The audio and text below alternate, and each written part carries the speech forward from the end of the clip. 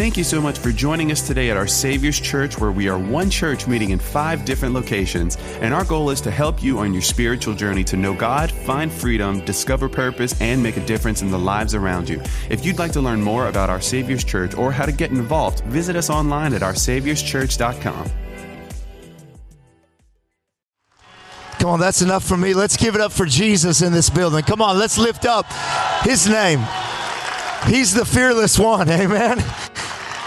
Amen. Amen. Well, what a beautiful church, and I'm glad to be in Louisiana.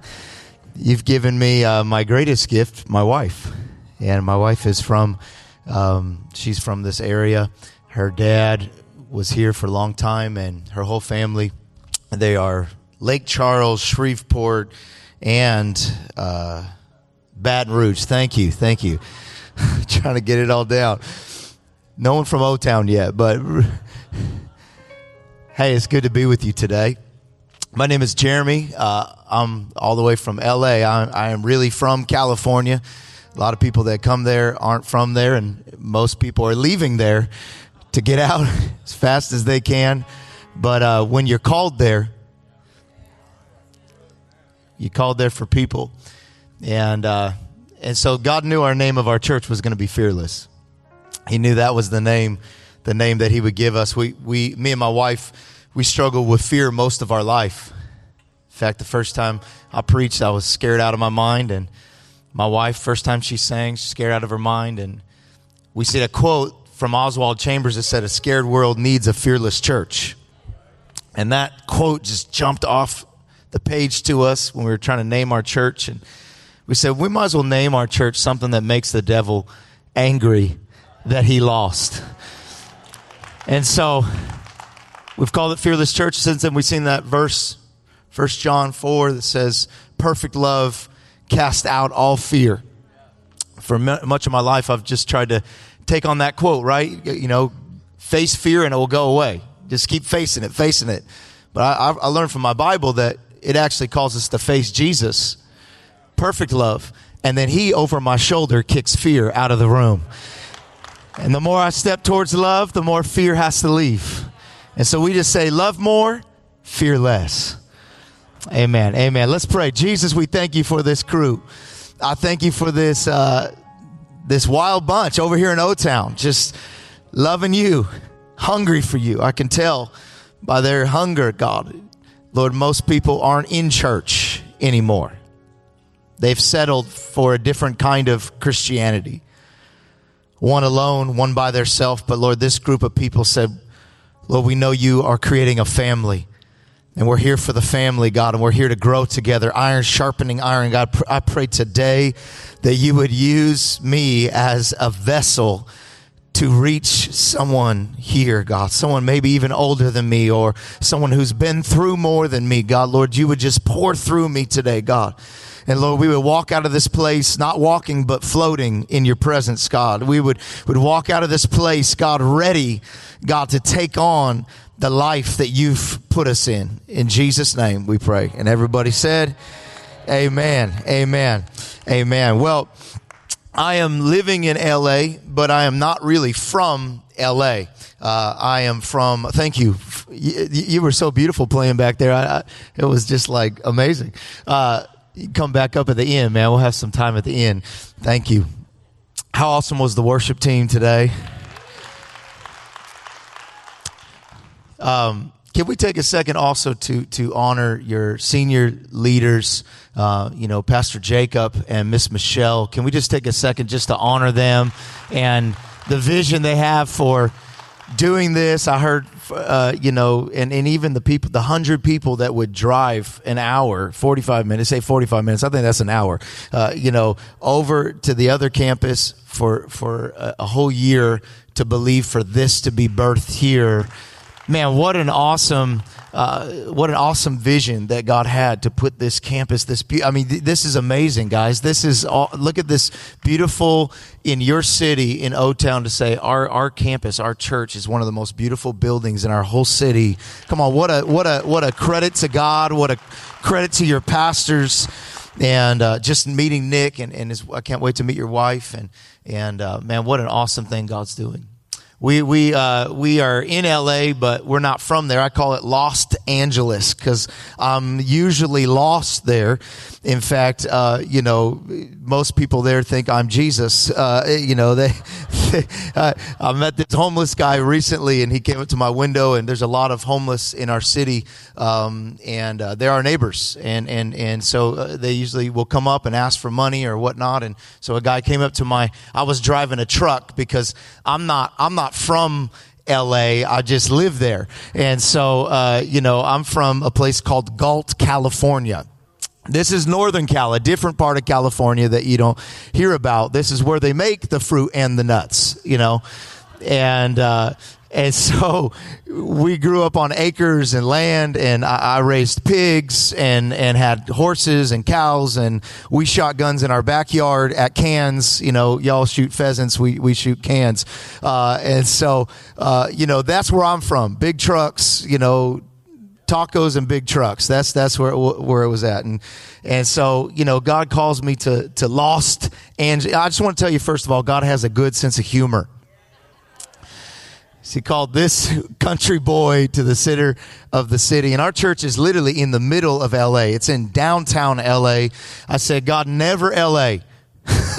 Take me to the country.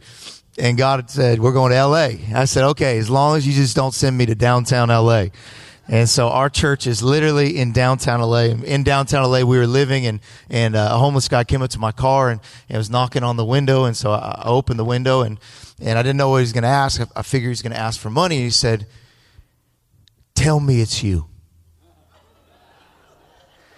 I said, it's me. I don't know who he was meeting, but I was there. And he said, I can't believe this. I'm going to tell all my friends. I was sitting right over here. I was asking Jesus to come meet me. And here you are in a Toyota Tundra. So I said, get in and follow me. I will make you a fisher of men. Our church, we're 8 years old now. For the first 7 years, we met in nightclubs. And so I just figured, hey, we didn't have a church building. We didn't have any equipment. So if we went to the high school, we didn't have stuff to set up. So I just found someone that already had it, the nightclub.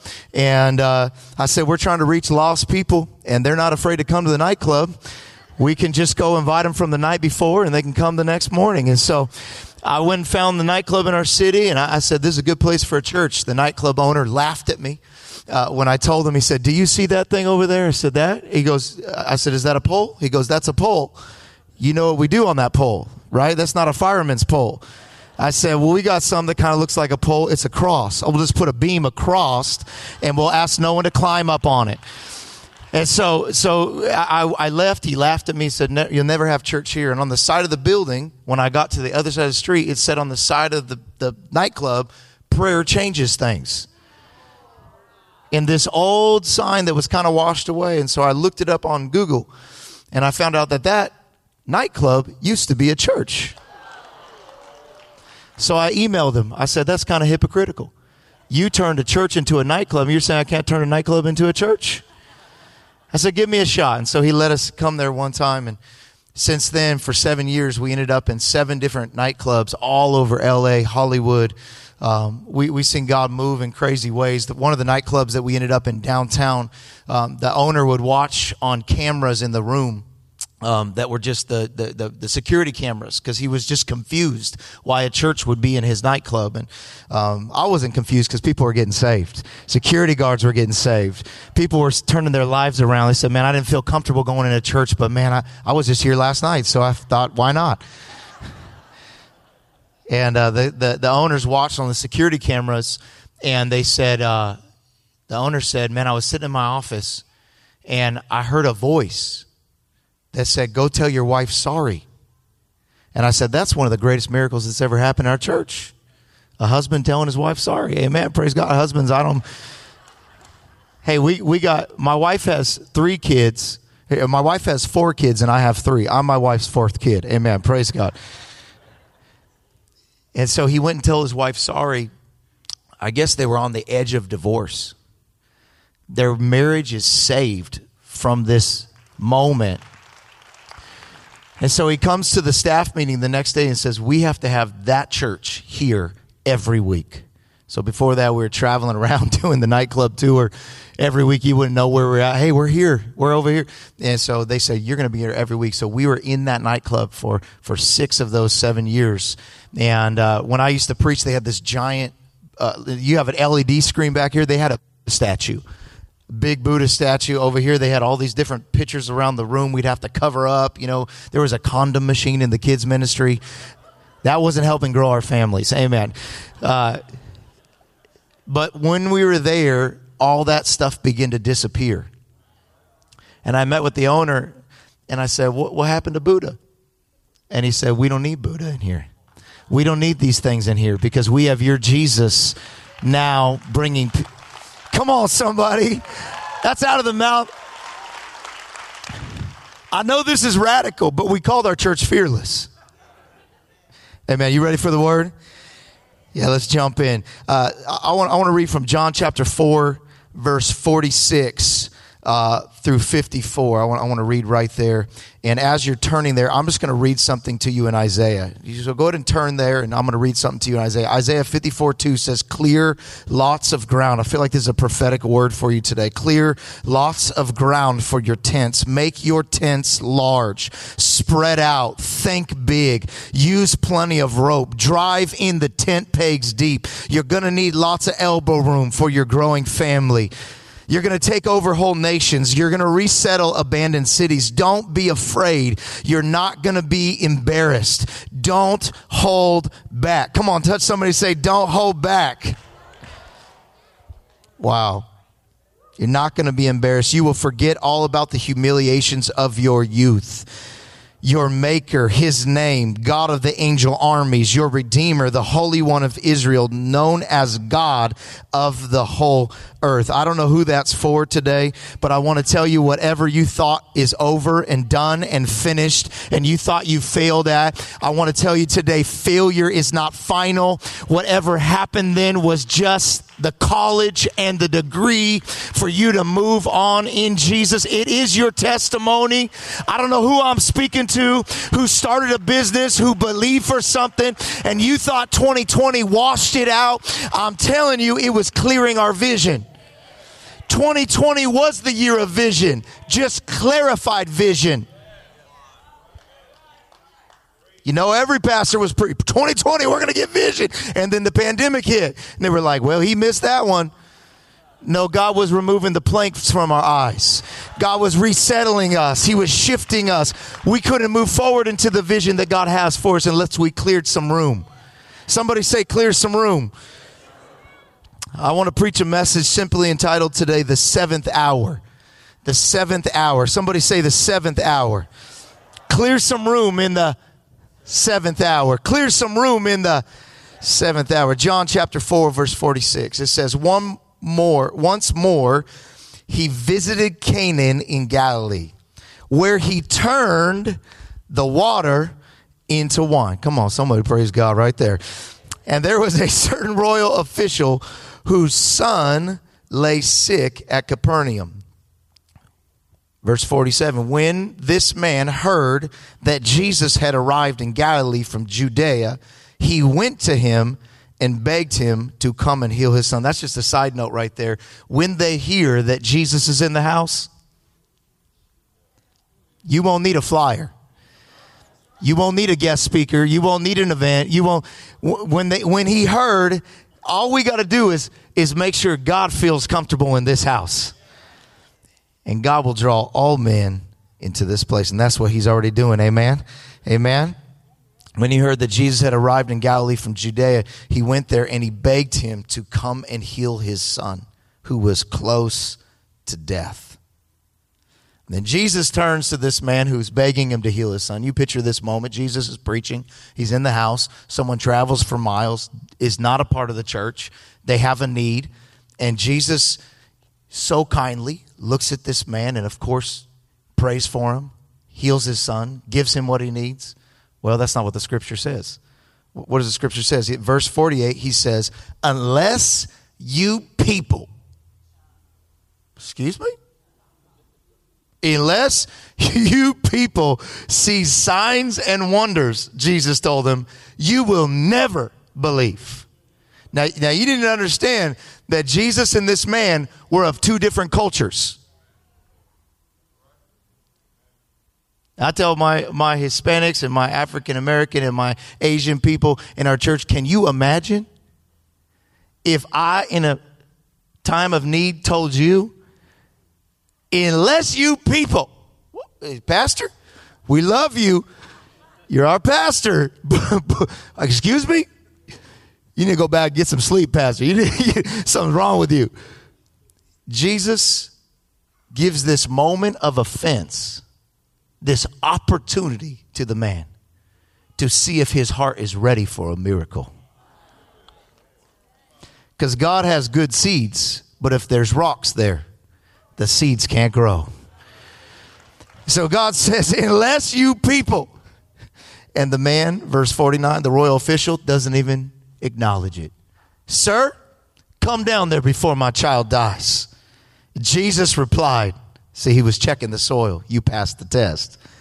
You may go. Your son will live. And the man took Jesus at his word. Come on, somebody's taking Jesus at his word today. And he departed from there while he was still on his way. I don't know if I came to talk to the right crew. That I'm looking for some people that are still on their way. They heard a word from God and they're still on their way. His servant met him while he was still on the way with the news that his boy was living. When he inquired to him as of what time his son got better, they said to him, the fever left him yesterday at the 7th. Clear some room in the... Then the father realized that was the exact time at which Jesus had said to him, your son will live. So he and his whole household believed. We'll find out later that this man actually went on to strike a revival in his whole city. The 7th hour. I want to talk to you a second about the 7th hour, if that's okay, because I believe that God's 7th hour is on your life right now. I just want you to, if you don't believe me, that's okay. You don't have to clear room, but I'm just telling you, clear some room, because God is, his word does not return void. Just as the rain comes down and waters the earth and plants grow, his word is the same yesterday, today, and forever. He's the Alpha, he's the Omega, he's the God of angel armies. I don't know if you know this, but he doesn't have any board of elders. He doesn't have any boss. He doesn't have anyone he has to check with. When he says it, it's done. When he says it, you're still standing on the planet that he formed when he spoke. And the only thing he touched and didn't speak about was man. When he formed man, he formed him with his hand. Then he filled him. That same breath of God is in you. Be careful what you speak about. Make sure what you speak about lines up with what he's already saying over you. Come on, I'm here to declare the 7th hour over myself. I'm here to say, God, the 7th hour is when walls fall. The 7th hour is when giants die. The 7th hour is when seas split. The 7th hour is when the barren give birth, where murderers become preachers, where devils run, where cancer hides, where anxiety goes for every door, where racism is silenced, where fear runs for the exit, where love abides. The 7th hour is what faith that moves mountains, and peace that stops storms, and dead rise, and spiritual awakening happens. The 7th hour is where prayer multiplies food. I don't know if you understand, but when you're in the 7th hour, you got to move. When you're in the 7th hour, you got to clear. When you're in the 7th hour, you got to get ready, because God is up to something. Praise God for the 7th hour over the church. Some say this is the end of the church. I say it's the beginning. See, there's something that comes after death, burial. It's called resurrection. Who will believe that with me for a second? Come on, you ought to take 15 seconds and praise the Lord for the 7th hour over your life. You ought to receive it with power and passion. Thank you, Jesus. Thank you, Jesus. We didn't die in the 6th hour or the 5th hour. And this man, the Bible says he was still on his way. He received a word from Jesus that wrecked his world. Received a word from the one who was healing dead people, raising them up. He was healing the lepers. It wasn't just anybody who said it. It was Jesus. Your son will live. And he believed that. He was convicted by it. He was so convicted, it drove him on a journey. He had a word from the Lord. He was consumed with it. He was burning with it. And he went to go take it to his son. Some of us are carrying a word for somebody else right now. God gave you a word that they're going to come back. God gave you a word that they're going to be transformed. And you've been carrying that. The word wasn't even for you, but now you are a vessel of the word. I'm just here as a vessel of the word. And he's carrying this word. Sometimes when you carry a word, it has to carry you. And he's walking with this word. And the Bible says while he was still on his way. I just want to pause for a second for those who are still on their way. You see, this journey that he was on was so far, 25 miles at that time, through treacherous mountains and valleys. And you know, David, what he said about the valley, he said it's the valley of the shadow of death. Places where robbers would try to take you out. He was going to have to travel with the word. He was going to have to traverse through land and territory that he was not used to. And if it was 25 miles to his destination, he would have had to go through the night. It would have had to set up camp on the in-between. The Bible says while he was still on his way, I don't know who's here today. I don't know how long it was that God gave you a word. I know when I say it today, it's just a reminder of the word. And sometimes while you're still on your way, that word kind of dies in you. And sometimes a seed has to die before it can birth something. And I just want to tell you, there is something about the dirt of the in-between. There's something about the manure of the in-between that unlocks the seed. So don't be afraid of the dirt. Just don't let the dirt get in your heart. And he was on the in-between. He was on his way. He was still on his way. Whatever you got to do, just keep moving forward. That's what this tells us today. Whatever you got to do, if you used to be running with the word, praise God. But maybe now you're jogging with the word. And maybe your jog went to a walk. And maybe your walk went to a crawl. And maybe your crawl went to a scoot. And maybe your went to a roll. Whatever you got to do, keep moving forward. No matter how slow you're moving now, it's not about the speed. It's about the position. I'm moving forward on his word. I don't need another word from Jesus. I don't need another sign from Jesus. His first word was enough. I don't need to pass it on the freeway and see a sign. I don't need a prophet to prophesy. I already have the greatest prophet. He told me, he promised me, and I'm going to keep on. If you hear anything I say today, hear this. Keep moving forward. Keep going on his word. Keep believing. But he was alone. There was no one with him. There was no church to encourage him. There was no friends to stand by him. He was alone. See, God will make you carry that word alone. No one else received it. You can't get it from man because you started with God. What started with God, don't let it be now encouraged by just man. Let that word burn in you. God spoke it. I still believe it. But sometimes that camping in the in-between. It's nice in the day. Things look okay. I'm not fearful in the day, but when it turns night. Have you ever camped on the in-between? Not where you used to be. Not really where you want to be. I had a word, but I don't know if I believe that word right now because it's dark out. And it's funny how things in the dark sound different. You hear a rustle in the light, no fear, but in the dark. It's funny how in the dark the devil will come right up to your tent. He'll start saying, are you sure that was God? I mean, I don't know if you've done enough right to earn. Have you gone fast enough?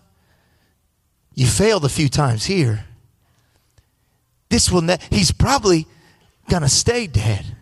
It's in this place in the dark. He'll give you visions contrary to what God already spoke to you. It's funny how in these moments, at least for me, sometimes I start believing his word over his word. See, you need to understand that the devil doesn't rule from a throne. He rules through a throne. God left you with the authority on this earth. He took it from the devil, the prince of the air, and he gave it to the kings of this earth. He took me from a peasant to a king. He gave me rulership and owner. Look, the garden wasn't just about Adam getting kicked out. Adam had authority in the garden. The enemy stole Adam's authority, his power, his word. Adam named the animals in the garden. What he named them, they became. Fly.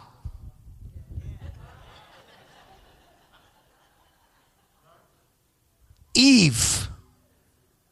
Before that, her name was woman.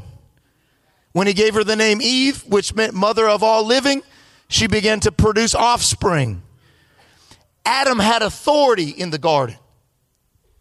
The devil took his authority. So what is the devil trying to do? He's trying to rule not from a throne, but through a throne. So he whispers in my tent, so I'll speak it out in my environment. Be careful what you allow into your head.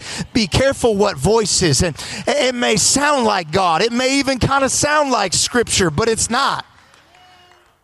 Remember, the devil tried to fight Jesus with scripture, but it was scriptures with pieces taken out. And what did Jesus do? He fought him back with scripture. He opened up a can of Deut on him, Deuteronomy. He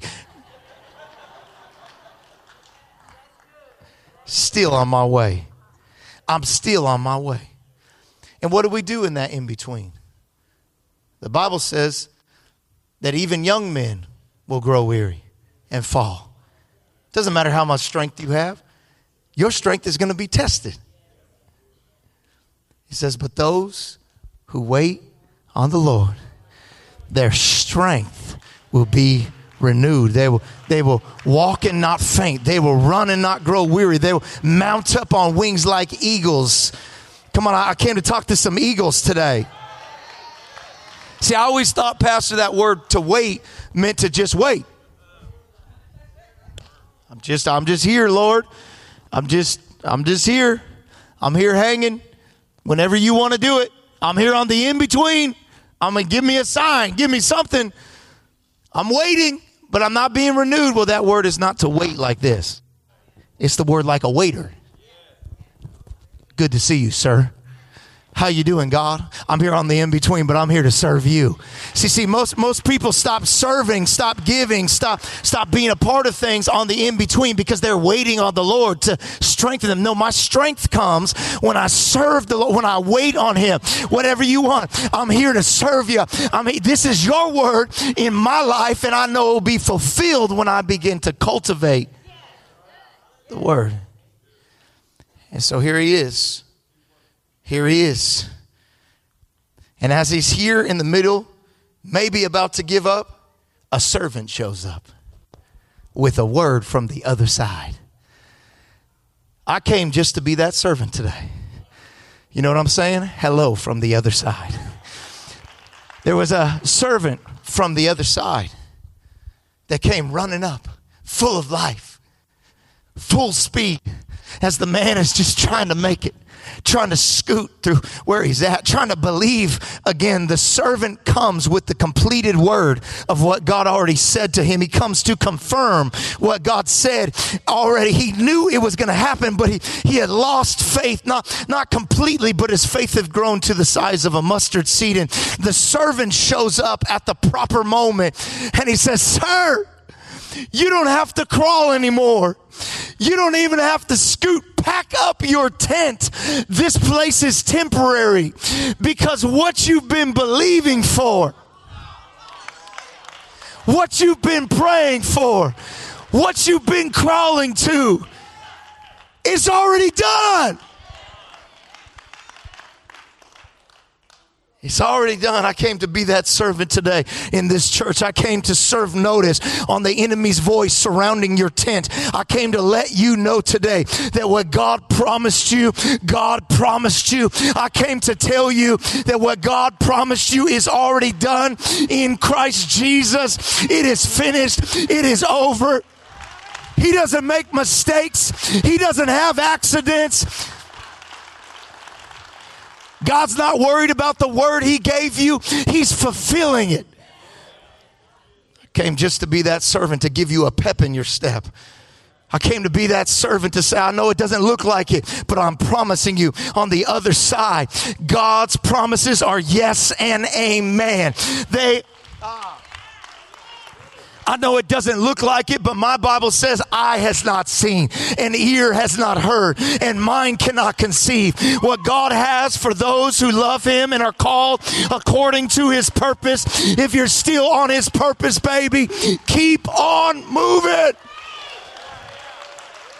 You ought to run. You ought to pick it up again. It's waiting for you. You're wasting time being depressed. You're wasting time being anxious. You're wasting time on the in-between. Run again. Believe again. I came to give you a second wind. A second wind is when you die in your first wind and you feel like it's over, and all of a sudden out of nowhere, they can't figure it out in science, but a athlete without injections or pills or anything gets something from heaven that makes him better in his second wind than he was in his first. I came to give you a second wind today. I came that the Holy Spirit would breathe on that word again today. I just came as a servant. I'm not here to preach to you. I'm here to tell you and remind you of what God already preached to you. And he says, servant, when did it happen? Before we take off running, before I hug him, before I see him, before I get to experience all that God promised. Tell me when it happened. Had to have happened in probably in the first, like the 8th hour, somewhere in there. I was running and I was excited and I was passionate.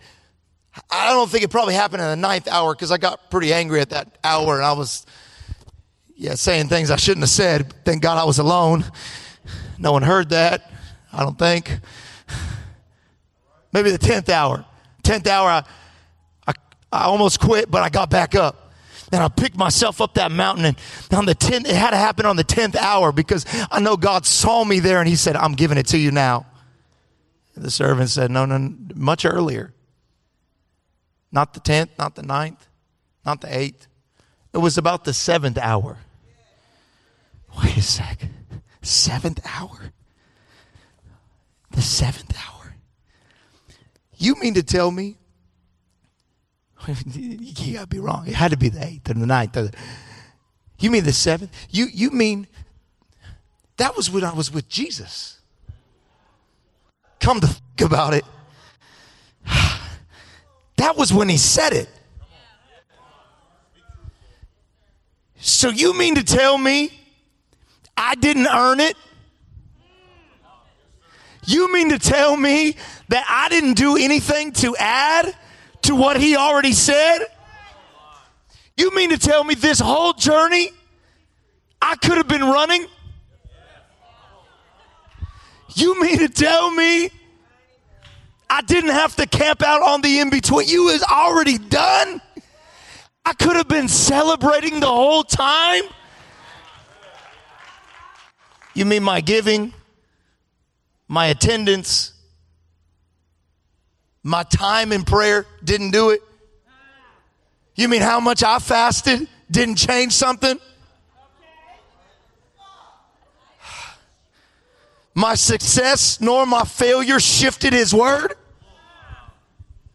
You mean it happened before I paid for it? Before I worked it up? You mean he gave it to me on credit?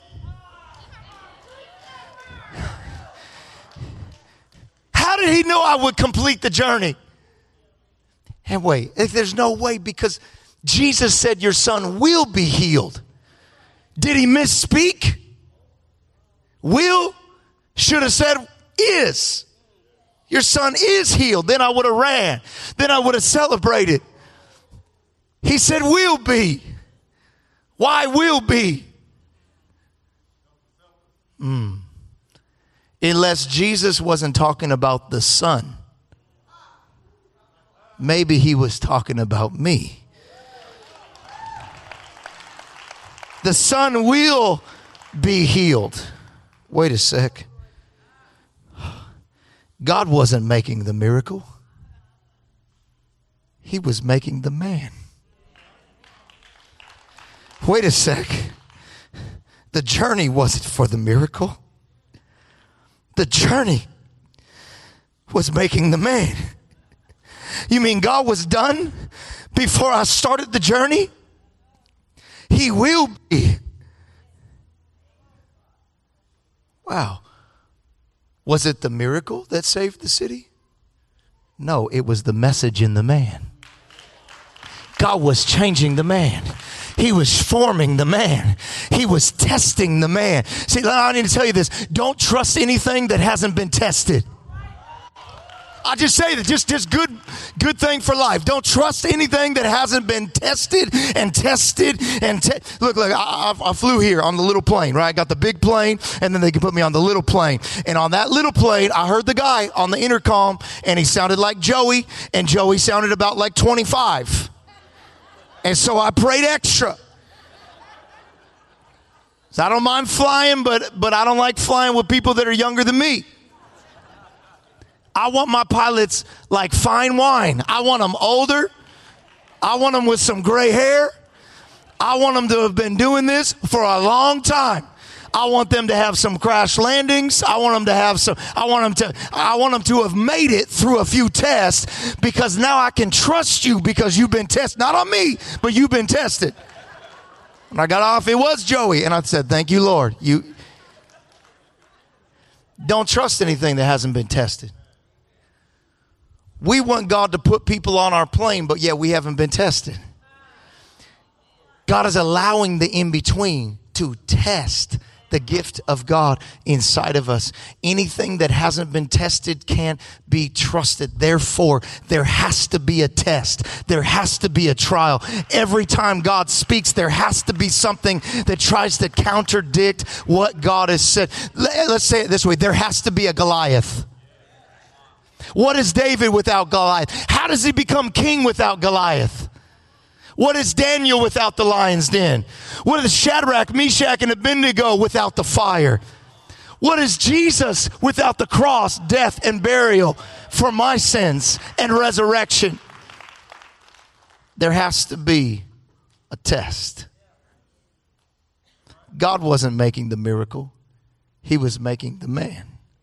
He was making the man. God is in the process. Someone said it here. God is in the process. I don't know if you're in the process right now, but God has been, he's been forming you. He's been shifting you. He's been shaping you. He hasn't been working on the miracle. The miracle was already done. The business, the dream, the vision, the purpose, it's already finished in Christ Jesus. He's making you. He's forming you. And here's the question. Am I passing the test? And the teacher doesn't give tests because he's mad at you. He gives tests because he's trying to graduate you. The teacher's not punishing us. He's trying to pull out the word he's already given us. You already know the answers. It's an open book test.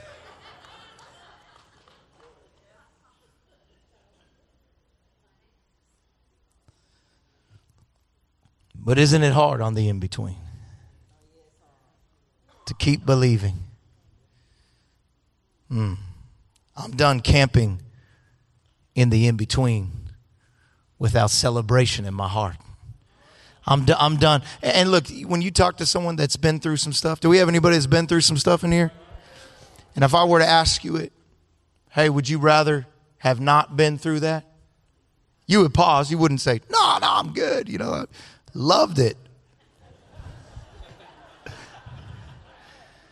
But rarely do I meet someone that says, no, take it away, when they've been to the other side.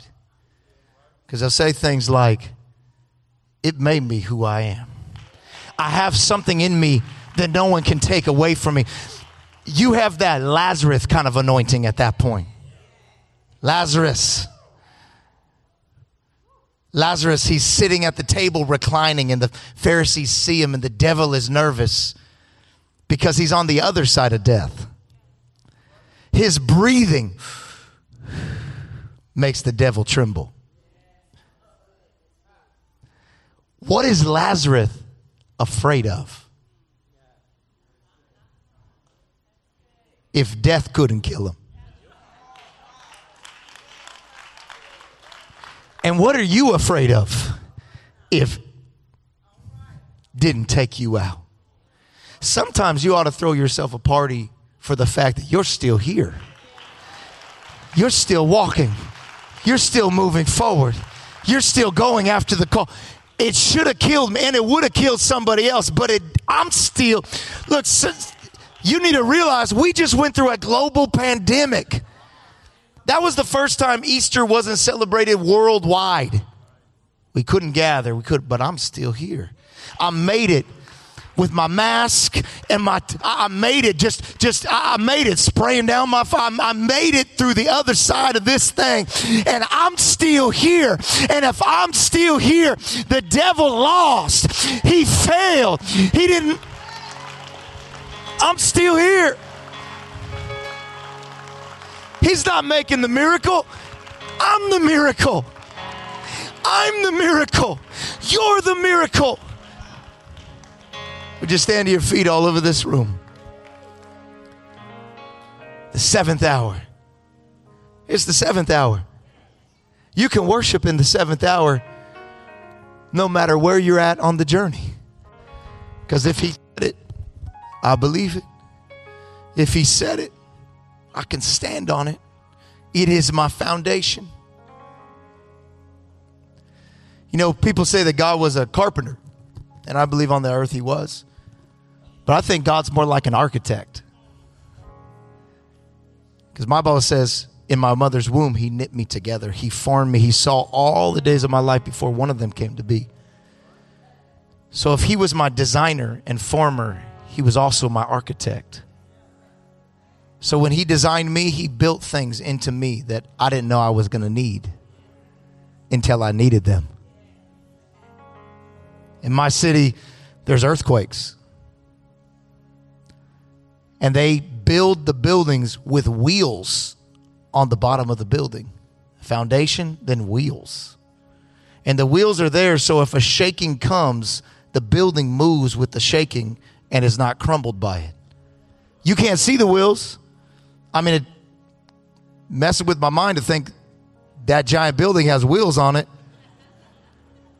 What kind of tires are they? You know, But they build it with the knowledge of what could come to the land that they're building it on. That's a smart builder.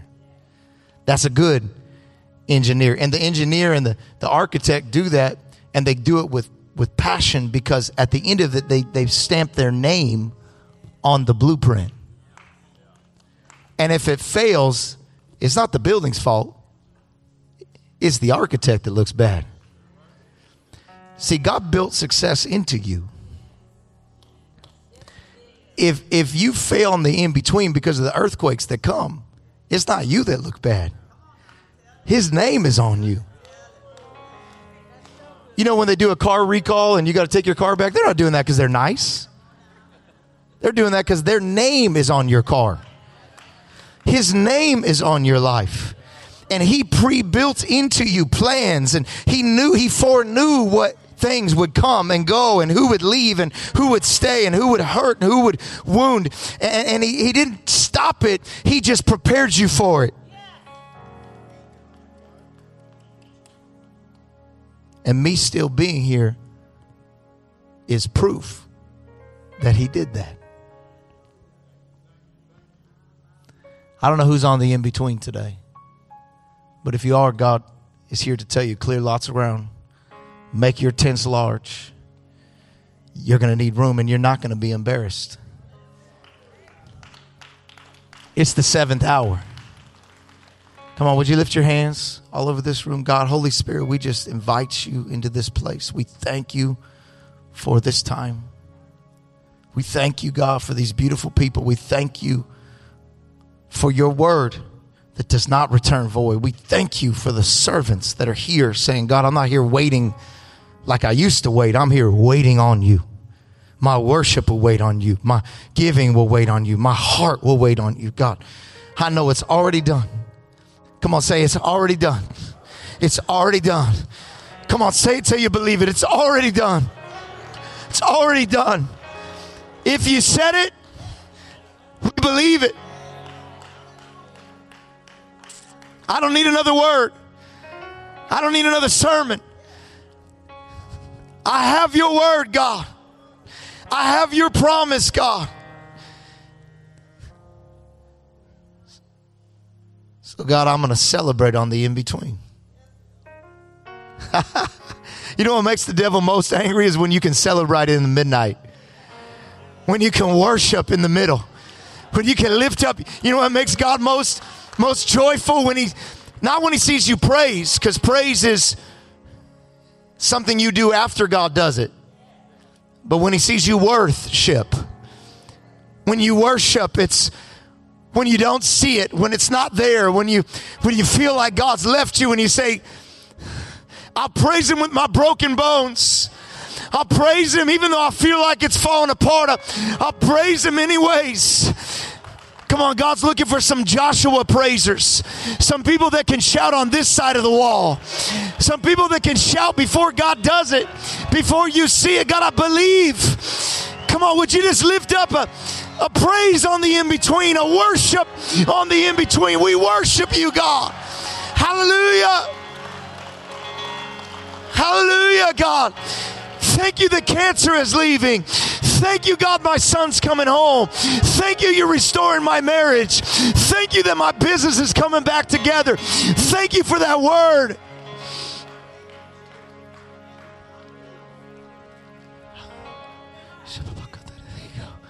There you go.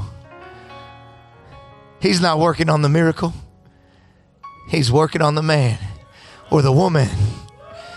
He's working on me. God, thank you, Jesus. God never gives you a test he knows he can't pass through you. God, thank you for the test. Because if it wasn't for the test, I wouldn't be who I am. Thank you for it, because I wouldn't have graduated. We've graduated today. Some of you are getting diplomas today. Some of you are getting your cap and gown today. You know what's cool about graduation? Is I never had to take the 3rd grade over. That was a one-time experience. And what you're about to graduate from, you ain't got to take over.